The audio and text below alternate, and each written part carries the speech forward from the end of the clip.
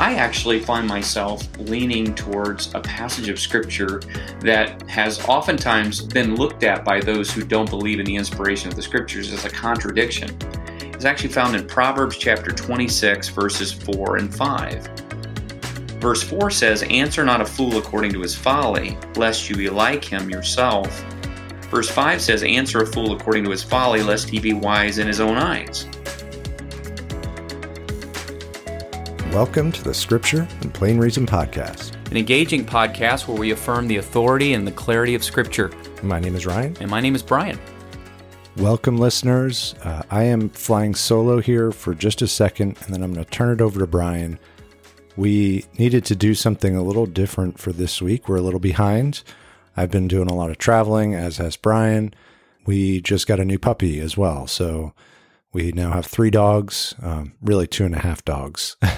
We got an English cream Labrador Retriever to go along with our chocolate lab and our Chihuahua. So it's been a little crazy coordinating for Brian and I to record in my studio. So we're going to do something a little different in that I'm going to pose a question to Brian, and then Brian has recorded his response out of the comforts of his own home, and we'll share that response with you here in a second. I just wanted to give a quick reminder that we will be finishing up Plastic People in a Liquid World over the course of the next few weeks. And we're just going to answer one question here today that ties back to the gender ideology topic that we've been discussing for the last 2 episodes. So, Brian, when talking to a transgender person, should you refer to them as their preferred pronouns? So what we're talking about here is if a biological male identifies as a female, should we refer to them as she, her, as they would like to be referred to as? Sometimes, instead of being referred to as a she, her, if they're a biological male who's identifying as a female, they'll ask to be referred to as they, them, or their. Now, that kind of brings a sub-question up. What about the name they received at birth or right after birth? Many times transgenders will change their name to reflect their new identity, and they refer to the name that they had at birth or a few days after birth as their dead name. Should we use their new name? Should we refer to their dead name? And what about the pronouns? Should we use their preferred pronouns? Now, of course, Christians disagree on the best approach to referring to a transgender with their biological sex pronouns or their preferred pronouns. There is a group that I would call the pronoun hospitality group. And this position from believers is a position where they will use the preferred pronouns because they believe it's the hospitable, kind, loving, Christ-like thing to do. It shows acceptance, it shows a kindness, a reaching out, a tenderness, and empathy. So we've called them the pronoun hospitality group. There's another group of Christians who see it differently, and they believe that to use preferred pronouns that are different than their biological sex would be to actually be supporting a destructive ideology. People, for instance, like Pastor John Piper, say that he cannot call them by their preferred pronouns because that would be lying.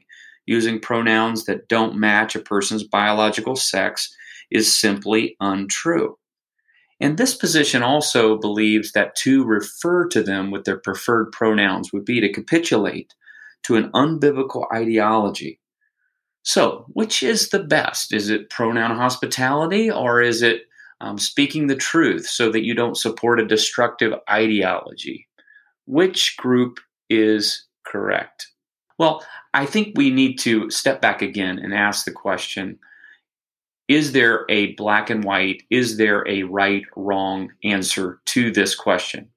I don't believe there necessarily is, because the scriptures don't give us any direction or condemnation or commendation to cause us to say that there is a one-size-fits-all answer to this question. I actually find myself leaning towards a passage of Scripture that has oftentimes been looked at by those who don't believe in the inspiration of the Scriptures as a contradiction. is actually found in Proverbs chapter 26, verses 4 and 5. Verse 4 says, "Answer not a fool according to his folly, lest you be like him yourself." Verse 5 says, "Answer a fool according to his folly, lest he be wise in his own eyes." Now, is that double talk? No, I believe what's happening here is in this wisdom poetry, we are discovering that there are certain answers that certain people need, and certain answers that may differ that other people need.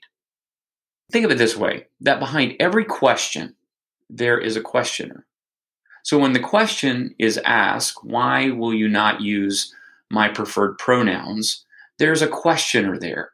Sometimes that questioner can be someone who's trying to mock, someone who's trying to attack God's word and God's original creation of male and female. Sometimes it can be someone who's genuinely confused, that are experiencing what we've talked about, true gender dysphoria. And they really do feel like they are a man trapped in a woman's body or a woman trapped in a man's body. So, how can this passage give us a little bit of guidance? I would say that that first one in verse 4 says, "Answer not a fool according to his folly, lest you be like him yourself." That there is the possibility in certain settings that to use the preferred pronouns would be, as those that are opposed to it adequately state, that you would be affirming a destructive ideology. I would be affirming a destructive ideology. And so I would say that category is often going to be those who have perhaps grown up in a Christian home or in the church, professed believers who know very clearly what God's word says. And for us to capitulate or to give in to using their preferred pronouns would actually be to support that wrong ideology and to almost make ourselves like them, perhaps even become like them, to no longer see this transgender ideology as something that's unbiblical and destructive for human flourishing. So there are certain people, I believe, that we would be wrong to yield, to show deference, and to use their preferred pronouns, because we know these people know better. They know very clearly what God's word teaches, and they know that we know that as well. And for us to affirm those new pronouns, their preferred pronouns, would be to become like them, as it were, according to this proverb. But then he says in verse 5, certain fools, and again, we use the word fool here in its biblical sense. We're not saying that they're moronic or that there's some type of less of an intelligence than we have. A biblical fool is someone who doesn't acknowledge the sovereignty of the Creator and his created order and the goodness and the adequacy of his creation. But it says here in verse 5, "Answer a fool according to his folly, lest he be wise in his own eyes." There are certain people that by using their preferred pronouns, I may be able to continue to have ministry with, gospel ministry with. For instance, if I had a transgender neighbor, which I do not presently, but if I did and they wanted to be referenced as a pronoun that is not in accordance with their biological sex, I believe that the wise thing to do in that case, according to verse 5, would be to answer that person according to their preferred pronoun, knowing that I don't want to do something that's going to come across as inhospitable, unkind, uncompassionate, that's going to lose ministry opportunity with this particular person. Maybe it's someone that I work with or some extended family member that I have had really no relationship with for a long time. They don't know where I stand biblically. They don't understand even where they should be standing biblically. So I say that there are certain situations where we would say, we're going to use those preferred pronouns because we don't want this to be the hill that we die on, as it were, that we don't have any further verbal ministry with that person. Maybe a for instance would be if a missionary goes to a village and there is polygamy taking place, and there are men there that have multiple wives, 5 or 6 different wives. As wrong as it would be, or I think as wrong as it would be, to say that only one of them is his real wife and the other 4 you keep referencing as, people who are mistresses or ladies that are mistresses or ladies that aren't truly his wife, would be to deal with something before you actually deal with the thing that matters. And the thing that matters in that case, obviously, is this man probably doesn't know the Lord. And so to try to insult or to say that some of those wives are illegitimate, even though we know biblically we should only be married to one woman for one lifetime, is to probably interrupt or completely end any future ministry with that person. But at the same time, I think we need to understand that there are some times where we would affirm something, trying to be hospitable, trying to be nice, trying to be loving. And yet what we do is we further encourage that person's confusion. For instance, I don't know if you've watched any episodes of America's Got Talent, but there are moments where someone comes and all their lives they've been told they can sing or they can dance or they can do some other neat activity or entertainment. And they get on the big stage and everybody else realizes that person can't sing, that person can't dance, that person doesn't have the talent that all their lives people close to them because they wanted to make them feel good told them that they had. They actually lied to them. And then on the big stage, when everyone else saw it or heard it, they were able to say, actually, you don't have talent. And the truth is, you've been lied to for a long time by people who are closest to you. So all that to say, I think when we're talking about transgender person, we should very carefully and discerningly decide in this moment, should I use their preferred pronoun?